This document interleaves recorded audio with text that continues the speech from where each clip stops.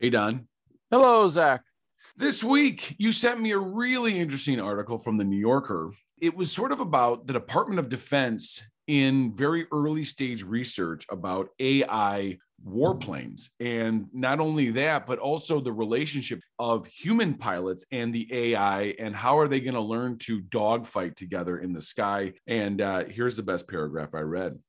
A fighter plane equipped with artificial intelligence could eventually execute tighter turns, take greater risks, and get off better shots than human pilots. But the objective of the ACE program is to transform a pilot's role, not to remove it entirely. As DARPA envisions it, the AI will fly the plane in partnership with the pilot, who will remain in the loop, monitoring what the AI is doing and intervening when necessary. According to the agency's Strategic Technology Office, a fighter jet with autonomous features will allow pilots to become battle managers, directing squads of unmanned aircraft like a football coach who chooses team members and then runs positions on the field to run plays. And Don, the article just goes on to talk about some of the challenges of getting humans and AI to work together in a plane, but also starts to ask some bigger questions about AI and war and how much control should humans have over these. What did you think about the article? It's no big surprise to me that the AI would be better at the battle and dog fighting than our Top Gun pilots. I mean, AI is better at chess, it's better at Go, it's better at all sorts of complicated things that involve decision making. And so, of course, it's better at it. However, the idea that they have to mitigate the AI with humans or keep the humans from mitigating the IA in itself by partnering, and how long will people let the computer get away with things before they stop it? It's just an interesting idea of how this interaction develops. I think it's really a segue to a point where we'll have all AI military, and maybe that's out there already, but it is interesting, and it's kind of looking into the future that doesn't seem to be nearly that far away. And I think that was sort of the theme of the article is right now we still want humans to be in control of the computer. At the same time, it just, as you mentioned, seems inevitable that the humans can't control it. They were talking about one of the challenges is they want the human to be able to have sort of a 4 second lead time in terms of what the AI plane is going to be doing as it's working through these dogfight maneuvers. And the human then, the more lead they get, can kind of make choices about if this is a good move by the plane. But at the same time, they talk about how these planes take angles and go lower and fly closer to other planes than the ground that a human would ever do. And therefore, it seems almost impossible to get the human and the plane to work together, if you know what I'm saying. The AI is going to take these giant risks, and the human is there just to back it up and just in case it fails, I think, or just to land it, or they're just there because there's a spot. I'm not sure why the human has to be there, but the ultimate goal of the human is to get the person not to turn off the AI. And that's what the whole article is really about is, okay, well, if we let the human know 4 seconds before it happens, will they leave the AI on? Because when they gave the human no notice about what the AI was going to do, the human was more likely to turn it off. So the whole goal of the program is how do you get humans to never turn off the AI and just let it roll? And a big part of it is the trust, right? It's interesting because at this point, they've done surveys, and about 80% of Americans still don't even trust the idea of an autonomous car. I can't imagine the idea of an autonomous plane and how people feel about that. Now, probably something we all forget about is that when we take a commercial flight, for the most part, there are human pilots there, but for the most part, it's all like AI that pretty much like fly these planes at this point. I just don't think we know it, or we give ourselves the idea that there are humans flying it. But it just seems like to trust something like that at those kinds of speeds and doing the sort of dangerous work as a dogfight, that would be really hard. But I don't know. I don't know if I would sit in my Honda minivan if it was just AI and driving somewhere. Could I trust it? That seems like it'd be really difficult. When I talked to my friend about this, who worked on AI cars for a long time, he said it actually might be easier in the air because the hardest part with AI cars is not the driving, but the interacting with humans and the unpredictability of the humans. And when you're driving a car, it's constant decision making about who's walking their dog where, what's this other car going to do. In planes, even if the planes are moving really fast, they're not clustered together like cars and people are, especially in a big city. and you can have some sort of predictability about where they are. There's also 3 dimensions to avoid something. In cars, it's only 2 dimensions. So he said it'd actually be probably easier to figure out in airplane than it would be in cars. Although there's also the ground, which I think would be something that I would have a hard time with personally. At the same time, I'm not a pilot, of how close are you going to that? And while you're right, there's a lot more space and fewer things moving around. And I guess maybe you could say less rules. I don't know. To me, it would seem really difficult. And yet, while we don't want to trust things like planes or cars right now, maybe based upon AI, I was just thinking, like, at this point, we trust calculators and credit cards, thermostats, alarm clocks, coffee makers to essentially turn on and work with us and stuff like that. Is it just a matter of we need another decade to kind of get the technology right? And then pretty soon we will trust this stuff. Or maybe young people already do. Haven't you walked around during standardized testing and seen a kid put 7 + 4 on their computer while taking an SAT or a PSAT or something? And I always think, what are they doing? And then later I asked some kids, like, why would you put 7 + 4 in a calculator? Like, because you got to double check. I was like, no, it's 11. It's always 11. And then they said, no, I have to double check. They trust the calculator more than they trust themselves. And so maybe it's just a generational thing. You know what? You make a great point. In fact, that was one of the themes of the movie Top Gun, of all things, was basically Iceman had to trust that Maverick would be his wingman, or vice versa, I think, right? And the idea of, like, most human movies, most sports teams are always about people having to come together to trust each other, right? That's always a major theme we see in narratives. And therefore, is the next narrative getting humans to trust the AI? Yeah, according to this article, that is the next narrative. And if you trust the AI, you can be more productive. I really think this is a small segue before we go just AI. Unless we're afraid that the enemy will hack our planes, which seems very possible. And then it goes back to humans fighting humans. I don't know. It's kind of, there's so many limitless possibilities here. Well, that was part of the thing. And towards the end of the article, they just sort of went into this whole segment about AI and basically having the kill or no kill decision.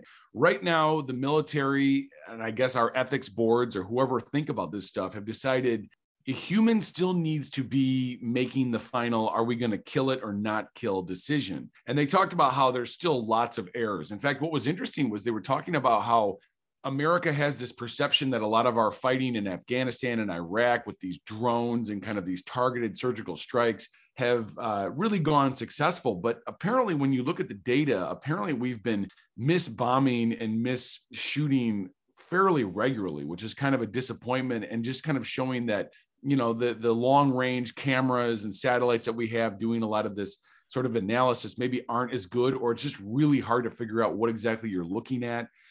And therefore, maybe we are further off than we think we are. But then it just kind of says, this is still why you need a human making the kill or no kill decision. Yeah, and perhaps the humans understand the nuances that the others don't. But I mean, what is that in fighter pilot? Are we just going to have a dogfight, and I'm either going to, at the beginning of this dogfight, say kill or not kill, or, you know, is it a momentary quick notice decision? Like I'm not sure, but I guess you do need to have you have to take some oversight, because then we're too close to the Terminator world where the AI comes and gets us. That seems to have a little foresight there.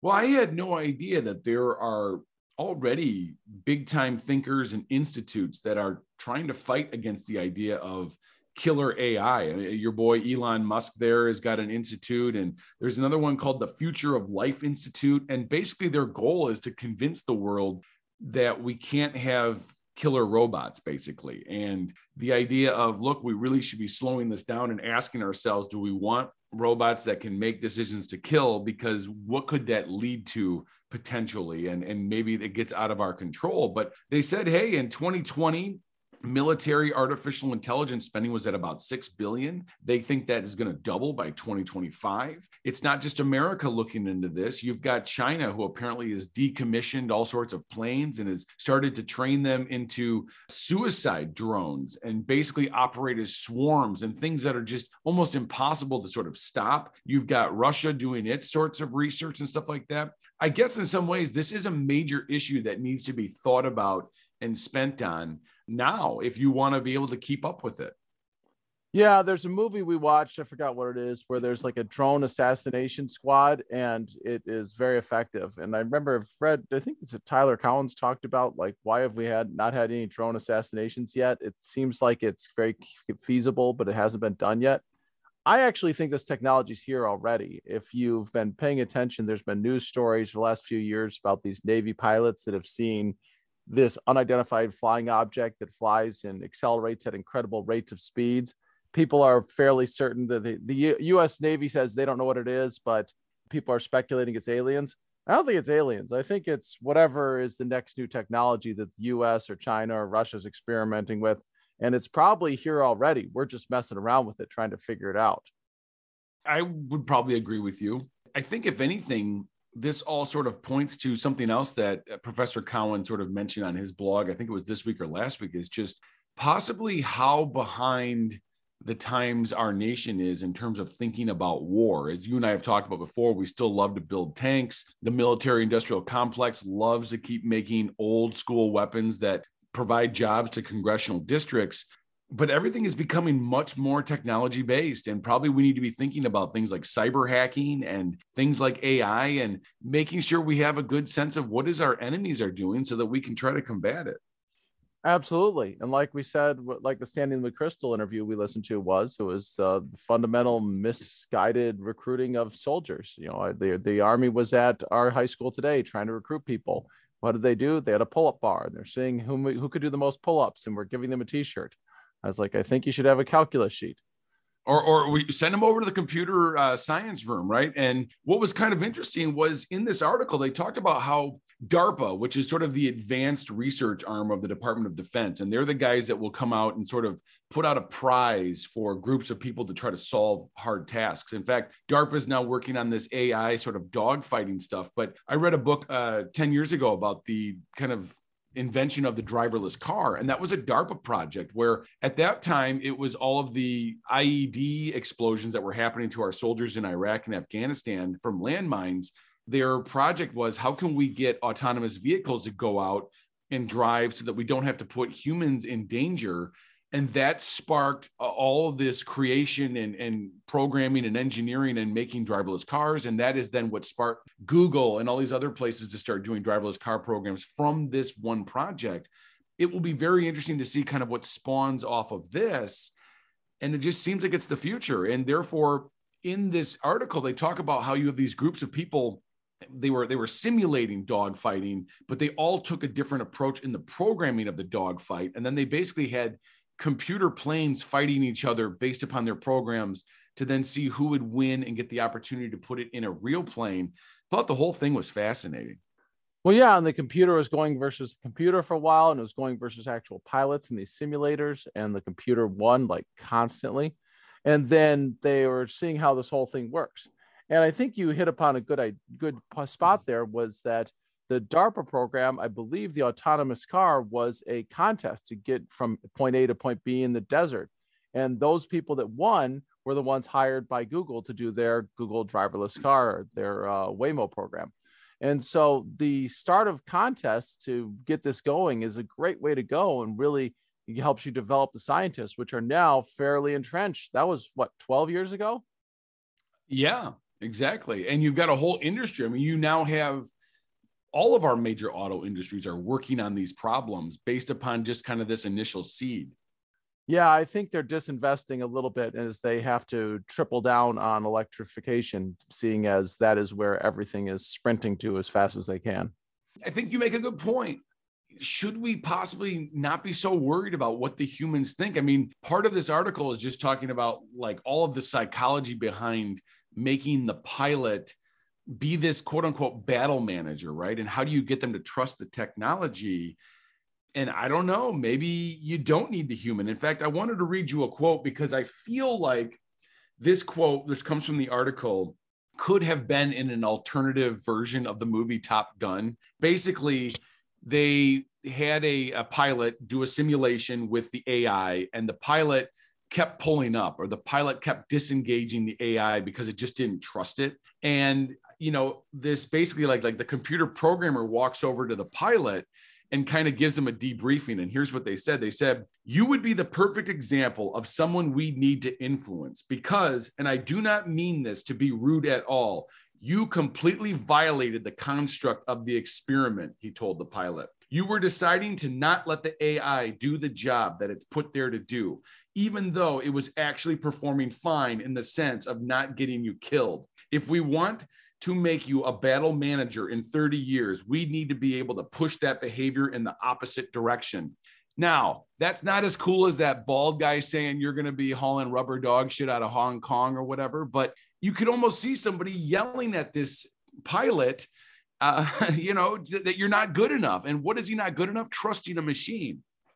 Yeah. And ultimately, I think the pilots are, as much as I'd love to be a pilot, are middle management, because in the reality, the air traffic controllers tell the pilots where to go, where to fly, and then the pilots do it. Actually, now the pilots tell the computer in the plane itself which way to fly. And so why can't the air traffic controllers just tell the AI where to go? And for that matter, why don't they say, just tell it defend this area of around the aircraft carrier at all costs? And so it seems like the pilots are going to be redundant pretty soon. It's just, do we need them there in case the AI fails or is hacked, or maybe pilots think of way too much of themselves? Well, I mean, let's face it. I think there is at least a perceived culture of pilot that kind of still walks out of the idea of the right stuff, right? These guys that are very cocky, very confident, very capable, very smart, who can fly these huge planes and do things that most mortals just can't do. And there's a certain level of arrogance that just kind of has to come with the job. And now all of a sudden we've got computer scientists basically browbeating them because they still want to do their job. And I think that just seems to be coming in and having two different total goals, which I think is going to be a problem. Absolutely. Actually, my dad knows a fighter pilot who flew off of aircraft carriers in the 80s. And I don't know. We should probably see if we can get him in here. At least we can get some feedback. Maybe we'll get him to listen. Well, one of the questions I still had, and I guess I was still surprised, is, and again, I got to go with my only reference to dogfighting, which comes from the movie Top Gun, is are we still doing a lot of dogfighting? Or, I mean, when was the last time we had major aerial conflict? I mean, I know that in World War II, that was a major part of the Churchill book, was the battle for Britain was basically fought in the air. And there was a ton of dogfighting that happened there. I'm assuming maybe we had some in Vietnam, but again, Top Gun makes it think like we're always out there fighting these huge, expensive aircrafts against each other. But you don't read about it. And at the same time, you got to be ready. Well, Vietnam, there's a lot. John McCain fought in Vietnam, was shot down. There was a whole lot of dogfighting there. Maybe was that bombing stuff though they were doing, or was it actual aerial to aerial combat? I think it was aerial to aerial. I think the Russian MiGs were used by the Vietnamese pilots, or North Vietnamese pilots. Falklands War, maybe Argentina bringing up a lot of fighters. I don't know. I think there was this kind of jousting and kind of floating around. We see it more in the sea right now. We take our ship and go right by the Chinese ship or the Russian ship, and they kind of pretend they're going to ram us, and they don't. I imagine if it's happening on water, it's probably happening in the air as well. We just don't hear about it as much. Well, and air superiority is obviously super important. You can't bring in your bombers unless you've kind of cleared the skies. And same thing with, you can't really get your boats where you want to go if you can't keep them protected from the sky. So I see why you'd always want to have lots of people ready to do this job. I just sort of hadn't thought about it. The other thing I just kind of thought interesting about this article was you'd think all this training would be out in the desert or over an ocean, but yet all this training and flying is happening over Lake Ontario. I thought that was surprising. Well, they're just practicing, right? And they got military bases that are not using for anything else. I imagine that we closed a bunch of bases, but the ones that are around, they still got to be doing something. Yeah, it is interesting that it's over Lake Ontario. Maybe you can break the speed of sound over Lake Ontario. You can't do it over land. I don't know if it's big enough for that. I don't know. I just thought, like, I mean, that's like the people of Toronto and other major cities that, like, are they watching this? Or, I mean, aren't they worried about accidents with the AI and maybe, I don't know, one just like making big damage inside of a Great Lake or on the coast of it? It just seemed like you'd want to be practicing this somewhere else, I guess. Well, if they're practicing that over Lake Ontario, what do you think they're practicing over Area 51 in the South China Lake and all those very secret desert bases? No, that's a very good point. I mean, now that we've started to declassify like some of our nuclear tests, you realize that there's a lot of tiny islands in the Pacific that might not even exist anymore after we were blasting stuff over there. Mm-hmm. Now, here's an idea though.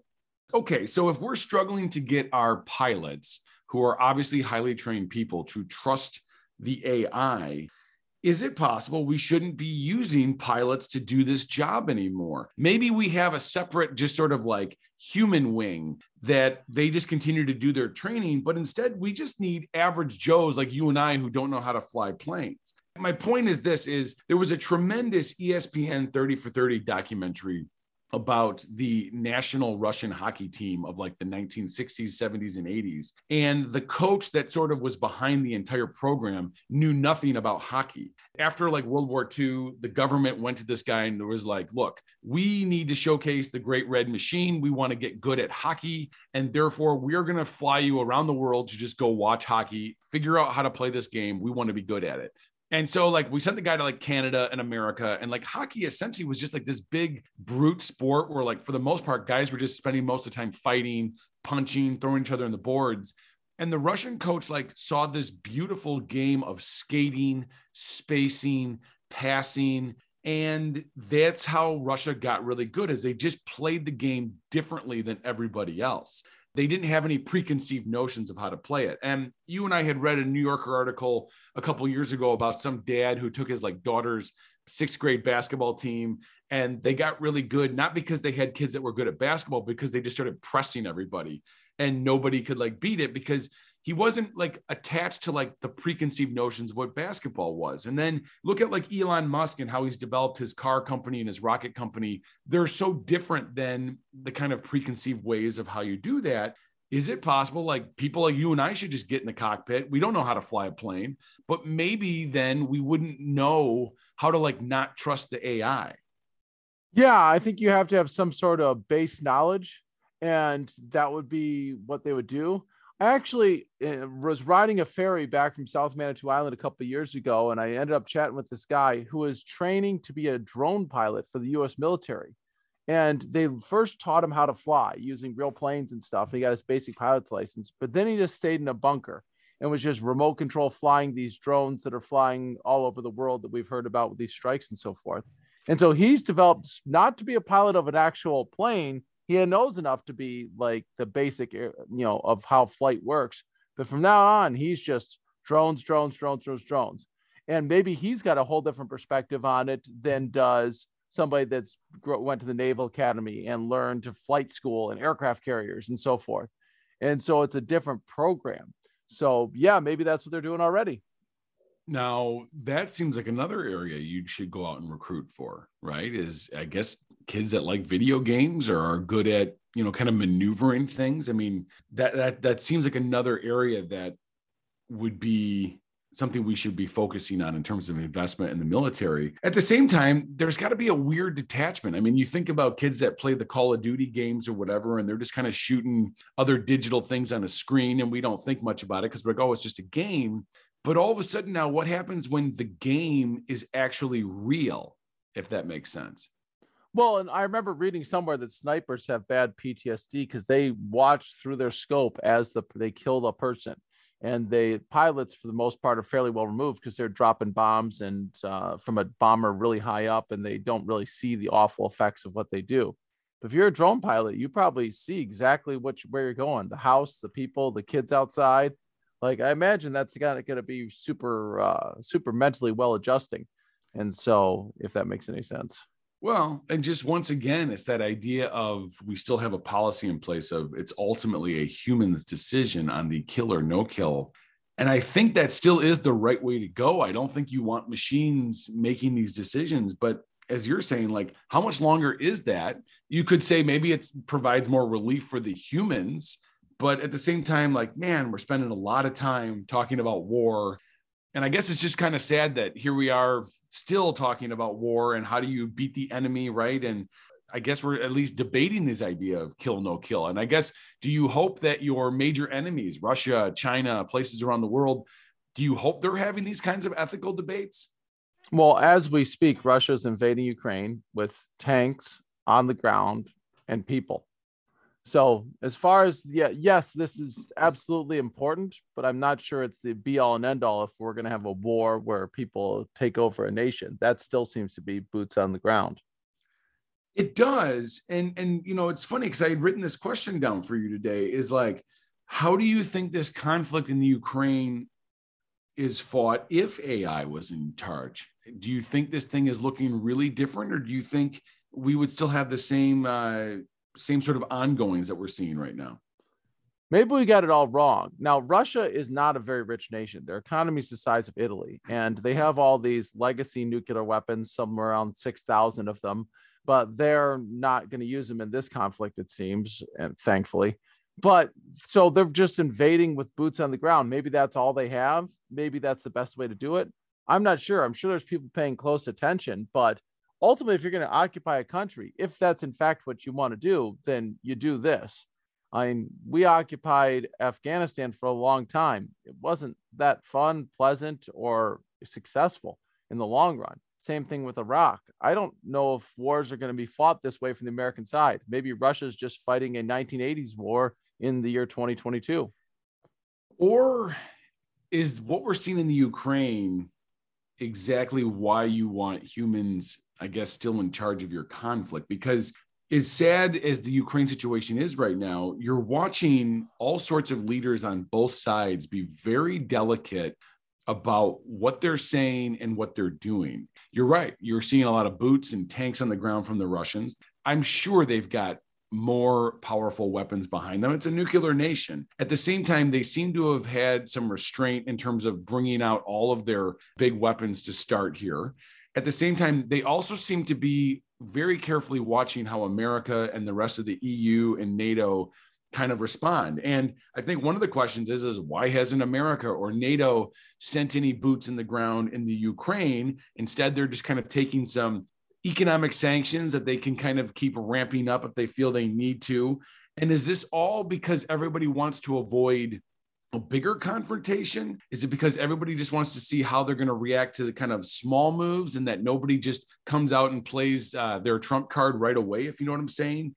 And yet, would AI act like this? Would AI be able to understand that Ukraine is not a part of NATO and that Ukraine is the perfect ground for Russia to sort of invade because nobody can quite do anything because it's not tied to a treaty? And again, there's this weird dance that's happening that humans are all in charge of still. Yeah, I guess you have to nail down what is the goal. I think for the AI, it's win this fighter battle or protect this area or get the opposition in this area. Or I don't know what it is. It doesn't, how does the parameters measure? We don't know nearly enough to answer these questions. No, you're right. And I think that's just sort of something that I think is interesting. And I do think, though, the current event of the Ukraine makes me wonder a lot about this kind of technology. And is it possible we might see some of it unveiled at some point if, again, cooler heads don't prevail or people don't kind of de-escalate? Because usually what you keep seeing is the escalation in all of this and people keep advancing. And at what point do you see people say, you know what, more resistance has got to be put up against the Russians? And that could bring out new technologies that maybe people haven't necessarily seen yet, but do exist. I'm sure we're watching very, very carefully. Well, I don't know. It was a fascinating article and something that I think everybody should sort of read. And what do you think? Do you think it's inevitable, Don, that we just sort of do have AI killing technology that will not be able to be put back into Pandora's box, if you know what I'm saying? Yes. And the other thing I was thinking about, though, is if you're going to have this AI technology and the ultimate fear is that Well, there's two fears. One is that your opposition has this technology better than you and can dominate your nation and take over and kill you whenever you want. Two is that your own little army of AI turns against you. And that's what was in the movie Terminator. And it's kind of interesting. But if you're going to build this AI system, you're going to have tons of redundancies, decentralized computer systems, and all sorts of banks of computing power that are meant to resist any attack by the opposition. It does seem to be a place where it's like, okay, this is going to be like a unstoppable killing machine. And when can we turn it off? How do we turn it off? And it becomes quite a crazy thing to think about. And I think we'll see it in our lifetime. Yeah, no, I think you're right. I think it's interesting that you mentioned the idea of lots of redundancies or people being able to hack into it. I've read quite a few now, sort of modern day science fiction stories that try to talk about the idea of future warfare. And a lot of it is always based on the idea that where are your semiconductors and your chips being made? And the idea that, are they being made in a place that could be, putting in some sort of a tracking device or some sort of a thing that can break into it or hack into the chip when needed. And therefore, as a military grade product, do you need to make sure that, from the very base level of the construction, it's not being hacked into to try to avoid what you're talking about? Yeah, these type of backdoors are found, or zero-day exploits is what they call it in the software world. And when you find them, the U.S. government wants to find them to protect their own interests, but there's also other agencies that want to find them so they can hack other people. I mean, this is a whole nother problem. Usually the solution at the end is they start digging out the old war planes and boats from like World War II that didn't have any chips in them. And that's what we have to use to like try to save the world. Or we have to go back to the human pilots because we can't trust the AI and got to turn that off and stuff like that. And therefore, I guess in some ways, you got to make sure that you're still training your humans to be able to do to the best of their capabilities in case you can't trust the technology. I give us slim chances against the AI killing machine. I think that's the premise of Top Gun 2, by the way. I'm not positive, but I think it's about like Tom Cruise having to like beat the computer. Yeah, well, we'll see soon. I'll be watching. Yes. We'll have a Top Gun preview coming up here in a couple of months. Well, Don, it's been a pleasure talking with you this week, and I look forward to talking with you next week. Absolutely, Zach. Have a good one. Take care.